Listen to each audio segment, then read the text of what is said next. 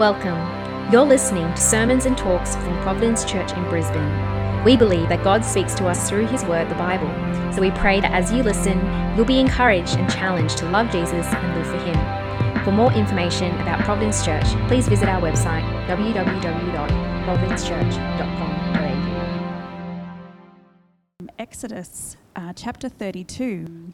When the people saw that Moses was so long in coming down from the mountain, they gathered around Aaron and said, "Come, make us gods who will go before us. As for this fellow Moses who brought us up out of Egypt, we don't know what has happened to him." Aaron answered them, "Take off the gold earrings that your wives, your sons, and your daughters are wearing, and bring them to me." So all the people took off their earrings and brought them to Aaron. He took what they handed him and made it into an idol cast in the shape of a calf, fashioning it with a tool. Then they said, "These are your gods, Israel, who brought you up out of Egypt." When Aaron saw this, he built an altar in front of the calf and announced, "Tomorrow there will be a festival to the Lord." So the next day the people rose early and sacrificed burnt offerings and presented fellowship offerings. Afterward they sat down to eat and drink and got up to indulge in revelry. Then the Lord said to Moses, "Go down, because your people whom you brought up out of Egypt have become corrupt. They have been quick to turn away from what I commanded them and have made themselves an idol cast in the shape of a calf. They have bowed down to it and sacrificed to it and have said, 'These are your gods, Israel, who brought you up out of Egypt.' I have seen these people," the Lord said to Moses, "and they are a stiff-necked people. Now leave me alone so that my anger may burn against them and that I may destroy them. Then I will make you into a great nation." But Moses sought the favour of the Lord his God. "Lord," he said, "why should your anger burn against your people, whom you brought out of Egypt with great power and a mighty hand? Why should the Egyptians say, 'It was with evil intent that he brought them out to kill them in the mountains and to wipe them off the face of the earth'? Turn from your fierce anger, relent, and do not bring disaster on your people. Remember your servants, Abraham, Isaac, and Israel, to whom you swore by your own self. I will make your descendants as numerous as the stars in the sky, and I will give your descendants all this land I promised them, and it will be their inheritance forever." Then the Lord relented, and he did not bring on his people the disaster he had threatened. Moses turned and went down the mountain with the 2 tablets of the covenant law in his hands. They were inscribed on both sides, front and back. The tablets were the work of God. The writing was the writing of God engraved on the tablets. When Joshua heard the noise of the people shouting, he said to Moses, "There is the sound of war in the camp." Moses replied, "It is not the sound of victory, it is not the sound of defeat, it is the sound of singing that I hear." When Moses approached the camp and saw the calf and the dancing, his anger burned, and he threw the tablets out of his hands, breaking them to pieces at the foot of the mountain. And he took the calf the people had made and burned it in the fire. Then he ground it to powder and scattered it on the water and made the Israelites drink it. He said to Aaron, "What did these people do to you that you led them into such great sin?" "Do not be angry, my lord," Aaron answered. "You know how prone these people are to evil. They said to me, 'Make us gods who will go before us.' As for this fellow Moses who brought us up out of Egypt, we don't know what has happened to him." So I told them, "Whoever has any gold jewellery, take it off." Then they gave me the gold, and I threw it into the fire, and out came this calf. Moses saw that the people were running wild and that Aaron had let them get out of control, and so became a laughing stock to their enemies. So he stood at the entrance to the camp and said, "Whoever is for the Lord, come to me." And all the Levites rallied to him. Then he said to them, "This is what the Lord, the God of Israel, says. Each man strap a sword to his side. Go back and forth through the camp from one end to the other, each killing his brother and friend and neighbour." The Levites did as Moses commanded, and that day about 3,000 of the people died. Then Moses said, "You have been set apart to the Lord today, for you were against your own sons and brothers, and he has blessed you this day." The next day Moses said to the people, "You have committed a great sin, but now I will go up to the Lord. Perhaps I can make atonement for your sin." So Moses went back to the Lord and said, "Oh, what a great sin these people have committed. They have made themselves gods of gold. But now please forgive their sin. But if not, then blot me out of the book you have written." The Lord replied to Moses, "Whoever has sinned against me, I will blot out of my book. Now go, lead the people to the place I spoke of, and my angel will go before you. However, when the time comes for me to punish, I will punish them for their sin." And the Lord struck the people with the plague because of what they did with the calf Aaron had made. Father God, thank you for your word. Thank you for this passage. As dark as it is, we pray that you would show us what this means for us today and how we are to live to honor you. In Jesus' name we pray. Amen. So if you're anything like me, then you might read the story of the golden calf and think, what on earth were they thinking? Right? How could these people be so incredibly stupid? I mean, just think about what the people have just seen, right? They've just come out of Egypt through the desert. They had just agreed to do everything that God had told them to do, right? And yet, in this event, we see them doing the exact opposite, right? It just seems so unbelievable. Like, how do I even relate to that, right? I can't see myself making an idol and bowing down to it today. Well, this morning, my hope is that as we dig deeper into this passage, that we'll actually see that it's not all that unbelievable, actually. That if we pay attention to what's going on, this story actually serves as a very real warning and reminder to us today. And so let's just quickly recap where we've been so far. Right? Moses has spent 40 days on top of a mountain ratifying the agreement to make Israel God's people, right? The laws from the 10 Commandments. And then there were 43 other laws, more detailed laws on how Israel were to live out this radical justice and mercy to the oppressed. Moses has just received the blueprint to the tabernacle, this tent where God would meet with his people. Moses has received these special clothes to dress Aaron, the high priest, to be the priest of God's people. Right? The stage is set. So if we use the picture of this being all like a wedding, which a lot of commentators and scholars think this is a picture that this is painting, if this is a wedding, then this really should be the climax of the happily ever after story, right? The people have said yes to God. They're preparing their vows, their wedding vows to God. God is laying out his plans for the honeymoon suite. He's getting his wedding clothes ready for himself and his people, right? And you can imagine if this is the picture, then just as the groom comes to celebrate new life with his bride, this story happens, right? What's the story? Now, Moses had been long in coming down from the mountain. Right? If we remember from chapter 24, Moses stayed there for 40 days and 40 nights. Again, that's a long time, right? 40 days and 40 nights. And if you looked up on that mountain to see where Moses was, what would you see?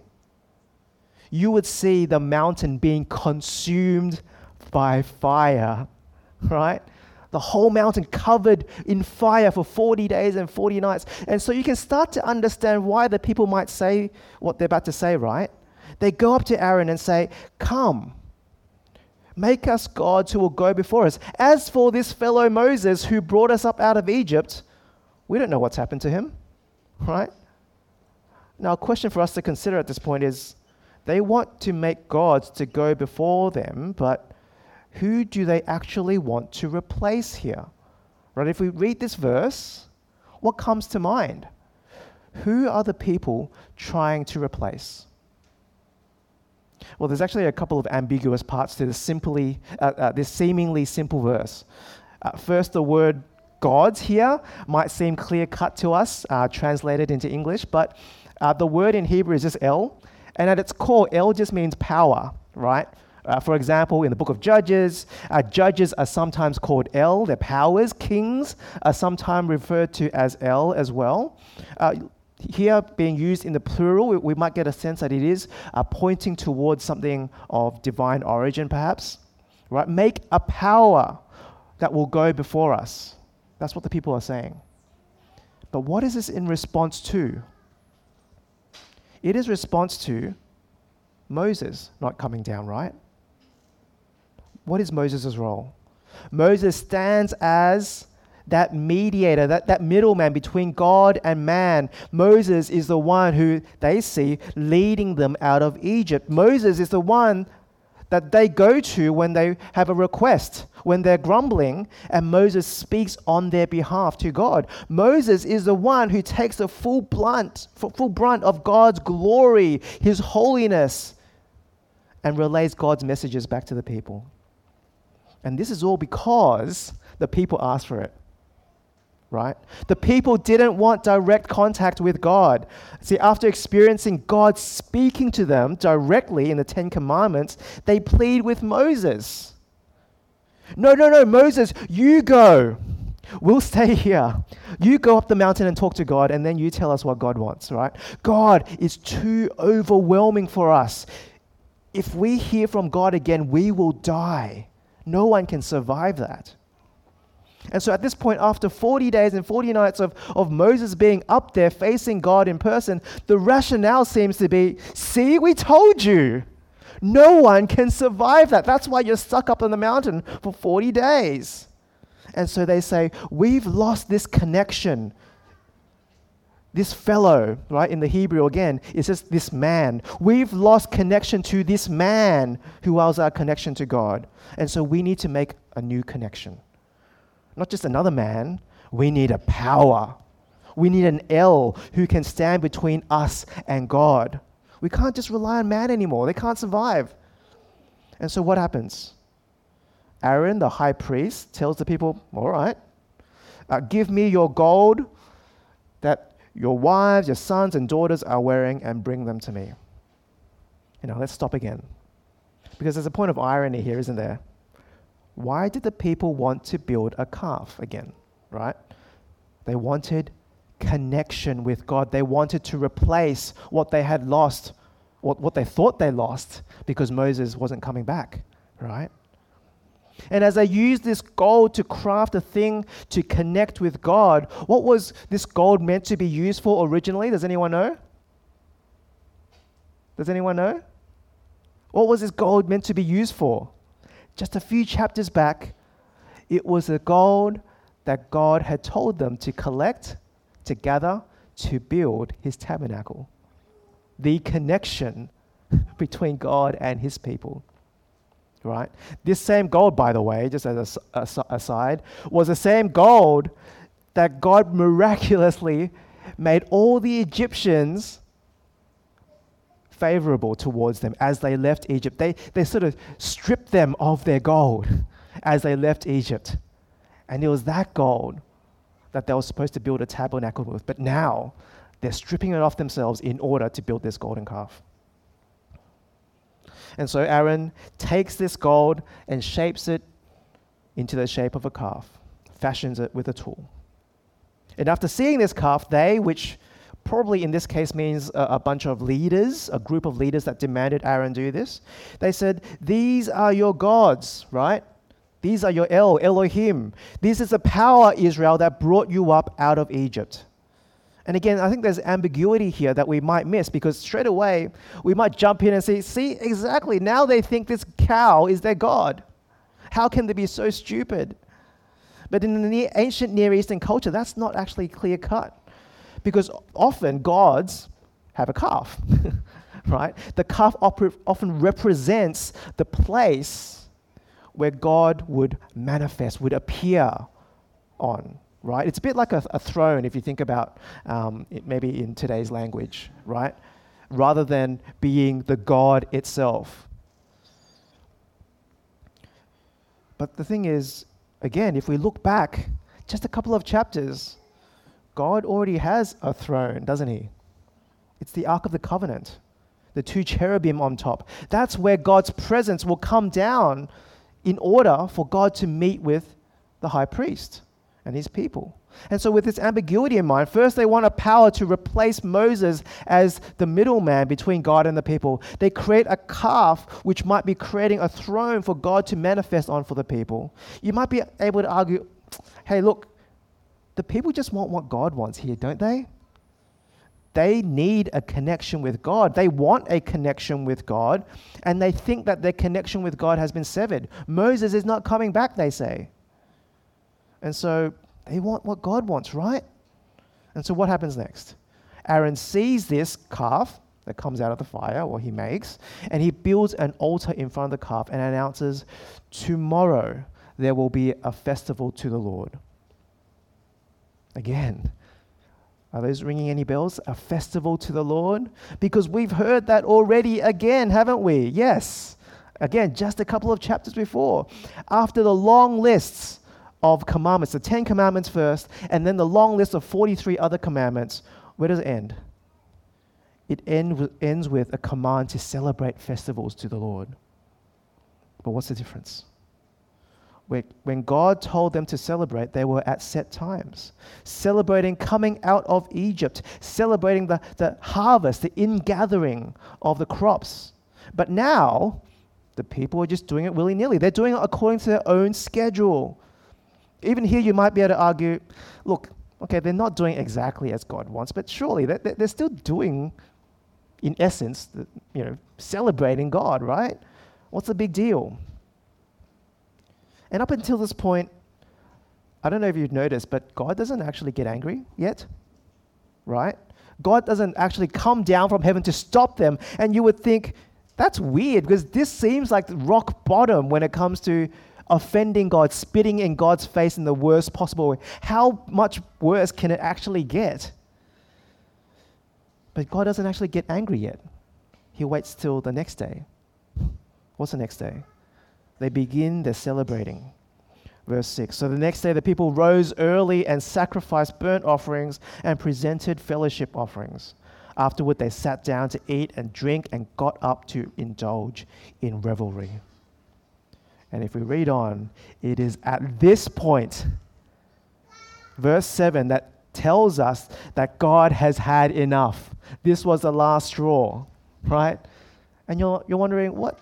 Really? This is the point? God waited a whole night after the golden calf, and when they celebrate, this is the point that God gets angry? Well, we might then ask the question, what's happening now? What's different, right? Who are they sacrificing to? God's not down there. God's still up there in the mountain. The fire is still up there on the mountain, right? And so maybe this is the point in which they stop seeing the calf as this connection between God and the people. And maybe this is the point where they say, this cow is our God. I don't know. But there's one last bit here in this verse that gives us a hint. After they sat down to eat and to drink, they got up to indulge in revelry. That last phrase, they got up to indulge in revelry. That's a big clue. Because that word revelry is a very rare word that we see. And when we do see it, it refers to something dodgy going on, particularly with sexual overtones. And so some translations might say the people got up to engage in sexual immorality. Now, why might this be a big deal for the Lord? Well, I think now we actually get the final piece of the puzzle of these chain of events and where it has finally led up to, right? This is the climax. And that is, we now get a complete picture of Israel doing pagan worship, right? That's exactly what everyone else did, right? A golden calf, a symbol of God's presence, now perhaps even becoming, in their eyes, the actual manifestation of God himself, right? Something that God, remember, told them never to do. They're having festivals at a time of their choosing, right? Why do people have festivals? In order to provoke God, to get God to do what they want at their own time. You know, if you want it to rain, well, you hold a festival and you make it rain, right? You twist God's arm to do what you want the gods to do. They're sacrificing in ways that ignore God's word, and now they're engaging in sexual immorality. See, from archaeological evidence, we know, from history, we know that the ancient world was full of temple prostitutes. Right? This is the idea that with all these gods out there, you would somehow engage in sexual immorality at the doorstep of the temple. The idea is quite sick, actually. You arouse the gods to make them happy with you, and so you get to tell them what to do. But guess what? God actually has something to say about sex when it comes to worshiping him. Does anyone know what that might be? Does anyone remember what God says about worship and sex? Anyone? It's don't do it. Don't mix sex with worship. In chapter 19, after a lengthy description of how the people are to prepare themselves for the Lord, right, coming down to the mountain, as he's about to deliver the 10 Commandments, what does he say? What does Moses say? Prepare yourselves for the third day. That is the day the Lord would appear. Abstain from sexual relations. Now, God is not anti-sex here, right? Sex within marriage is a good thing. But remember, in context, they're about to meet God in a manner of speaking, right? Remember what the people would have come to expect as part of that ancient context, right? They might be thinking in their heads, do we need to engage in sexual immorality so that we could get God to listen to us and get God to appear?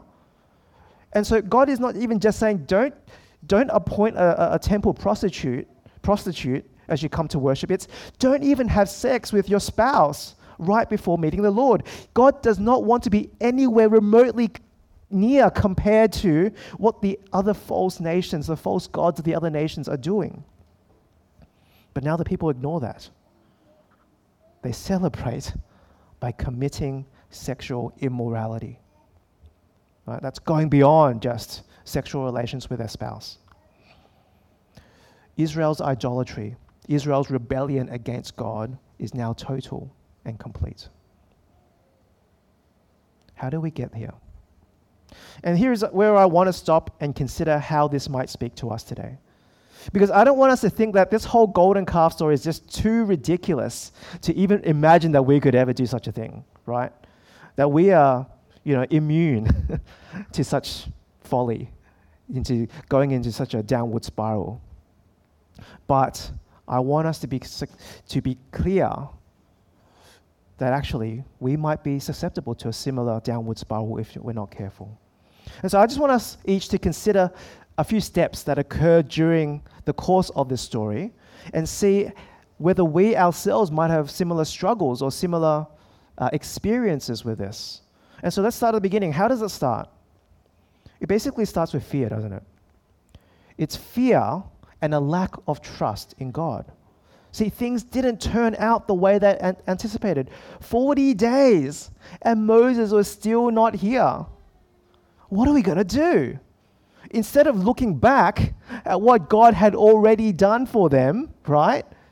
Providing water in the desert, meat in the desert, raining from the skies, right? The really powerful, miraculous judgments on Egypt. Instead of looking at that, they say, we better take matters into our own hands. And let's just stop and think for ourselves, right? Am I someone who is quick to jump into panic mode when things don't go right? That I'm just not great when it comes to patiently waiting for the Lord. That we are quick to quickly jump into action, rush a big decision without first coming to God in prayer, without consulting our brothers and sisters and asking for advice, without reading God's word and really trying to figure out what would God want me to do in this situation, right? In my moment of crisis and panic, where do I turn? Is it to God? Or is it myself? That's the first step of this downward spiral. But next up, what do we see?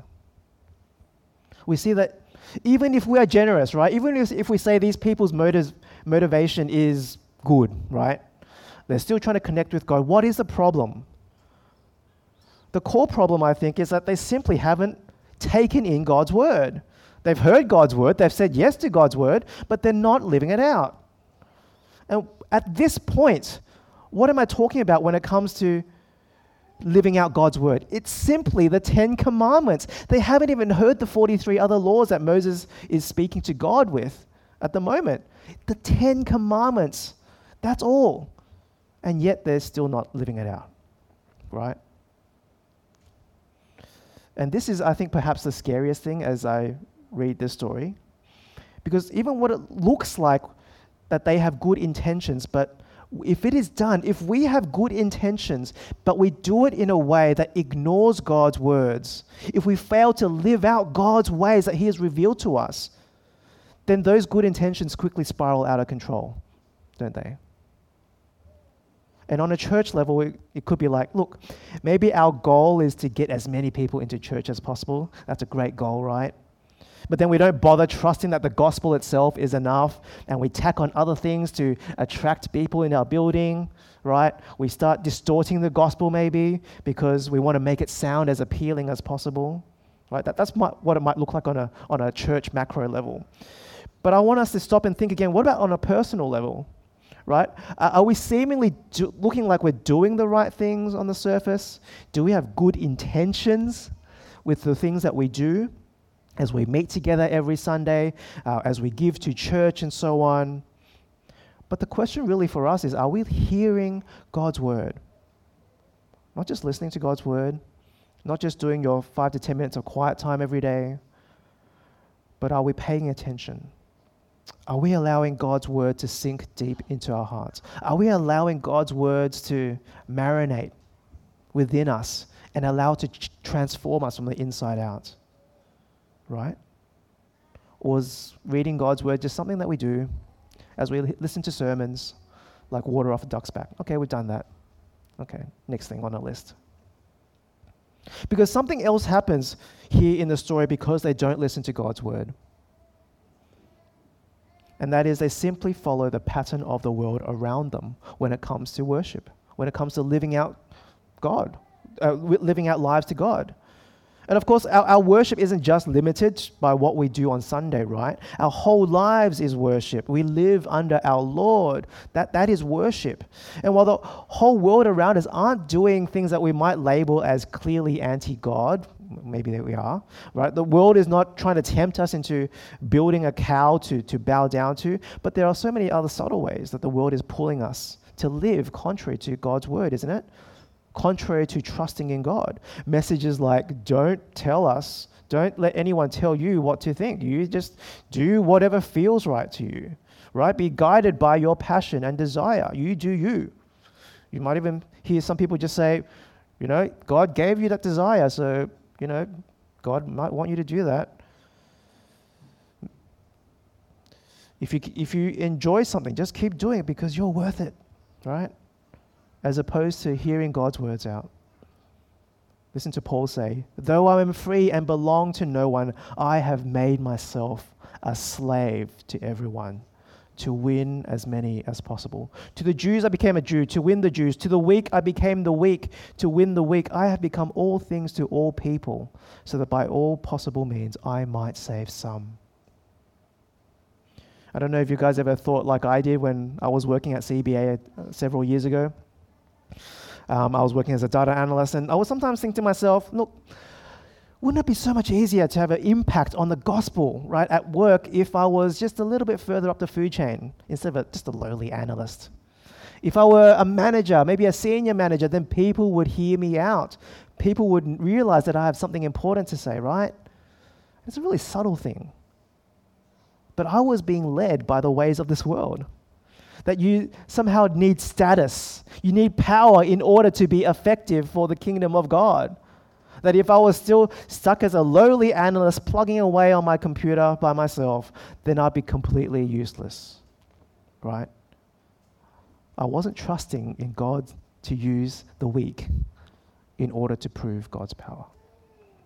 Or maybe our moral compass, our sense of right and wrong are more easily persuaded by the world's standards than the Bible's. Look, everyone does this, right? What's the big deal? Get with the times, guys, right? Why can't the church just move on? Are these places that you need to stop and reflect on yourself? Am I being conformed to the world because I'm not paying attention to God's word? And I'm just going to throw in a bonus step 4 here. And it's not really a step in the process, but more of an overarching heart issue with Israel in the story. And fundamentally, the people don't want to worship I am who I am, right? I am is the name that God has revealed to the nation of Israel, right? And basically, just to give a brief summary, I am is a name that is by definition undefinable, right? It's a name that says you cannot fit God into a box. I am who I am. I will be who I will be, right? God is who he is, end of story. Because you can't imagine what the people, you can imagine what the people felt during the time in the desert, right? God just seemingly randomly rains down bread from heaven 6 days and then arbitrarily withholds it on the 7th day. God doesn't, provide water in a very steady, predictable way, but they go on for long stretches without finding any water, and then suddenly they come across a rock and whoosh, all this water comes out. The God that they worship isn't like all the other gods who does things so differently. God just appears in a cloud, right? They suddenly take our leader Moses up onto a mountain surrounded by fire for 40 days and 40 nights. God is so unpredictable. And so you can imagine them thinking, you know what? Wouldn't it be nice if God was a little bit more predictable? What if I introduce an element of control back into my relationship with God? Let's make a calf, a throne that we can make God sit on, that we can easily move God around in, As we travel in the desert, why not we move God around instead of following this God that moves us around? Let's make God something that is tangible, something that's physical for me to bow down to wrap my head around. Let us hold festivals whenever we want and have fun. Engage in the things that we want to do whenever we want to do. Let's worship like all the nations around us. We want an excuse to indulge in sexual immorality and call that serving God. We don't want I am who I am. We want a God that we can control, a God who does what we want him to do. Let's stuff God in a box so that we can understand him, we can handle him. And so again, a question for us. What is our reaction when we come across a side of God that we don't like? Maybe we don't agree with, right? Could be in the Bible. Man, that sounds really unfair. That sounds sexist. I feel so ashamed to read that. I hope none of my friends I'm trying to evangelize ever read that. What do we do with that? Do we just write it off? Nah, God was wrong to say that. Do we just ignore what we just read as if it was not part of the Bible? Or do we say, God, you are who you are. I'm not God. You are God. Help me to humbly understand your word and what it means. Even if I don't fully comprehend your word in this passage, help me to accept that you are God and I am not, to keep trusting, to keep wrestling with your word. It doesn't mean that we just give up and say, oh, yep, that's just what it is, Oh, yeah, I'm just going to accept it, right? It means that we have to dig deep, right? We have to do research. We have to ask questions, right? And what is our reaction when God throws a curveball in our lives? I think the last time I was here, I was preaching on Psalm 88. Things don't always go according to plan. God can hit us with things that devastate us. When tragedy strikes close to our heart, what do we say? Do we have the faith to say, Lord, I have no idea why you're doing this. Lord, I might be angry at you. But Lord, you are God. I am not. Help me to keep trusting you in my pain. Are we people who fully accept what it means to follow the God who is I am who I am? Now, as I close, I want to do something controversial here, and I hope you won't blacklist me as a guest preacher going forward. But what I'm going to do is I'm actually not going to wrap up this sermon in grace, right? And again, if you are new to Christianity, if you haven't yet fully understood what the gospel means, if you're still trying to figure it out, I don't want you to leave here saying, "Oh, this is all about sin," and you're going to be condemned and all that. That's not what I want to say, right? Because we do need to remind ourselves that we live in grace. There's more to the story. Keep coming back, please. Listen to Pastor Mikey speak to the other aspects of this wonderful gospel that we proclaim. Yes, we are forgiven in Jesus. Yes, the victory is ours in Jesus. No, we don't earn our salvation by doing good things. It's not about being good enough. No, I don't want us to leave here feeling guilty and ashamed of all our failings. But even as I say that there is grace in view, I want us to keep this reminder brief because, yes, grace will come in Exodus. At the end of the golden calf story, there is grace. But as we read the golden calf story, I just want us not to dismiss it and jump straight to grace. To say, this is so ridiculous. I could never do that. As we leave here today, can I get you to just see how dangerous it is when we don't wait on God patiently? To see the downward spiral that is set off if we don't take in God's word and live it out, when we follow the ways of the world. And I want you to be hit with the end result of what happens when we don't recognize God as the I am who I am. And so maybe for today, maybe for this week, maybe even more, let us be serious about living holy lives to our Lord. Let's pray. Our holy, righteous, and good God,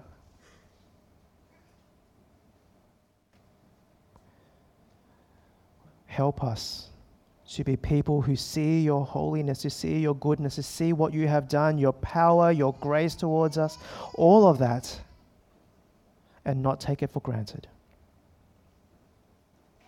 By your Spirit, we pray that you would help us to be people that honor you, that would be a true light to the world and not just simply follow in the world's footsteps, doing what they keep telling us we should be doing.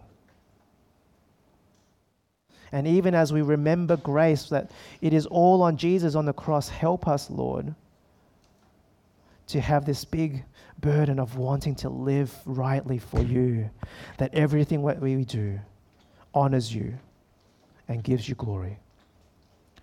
Please do this in Jesus' name. Amen.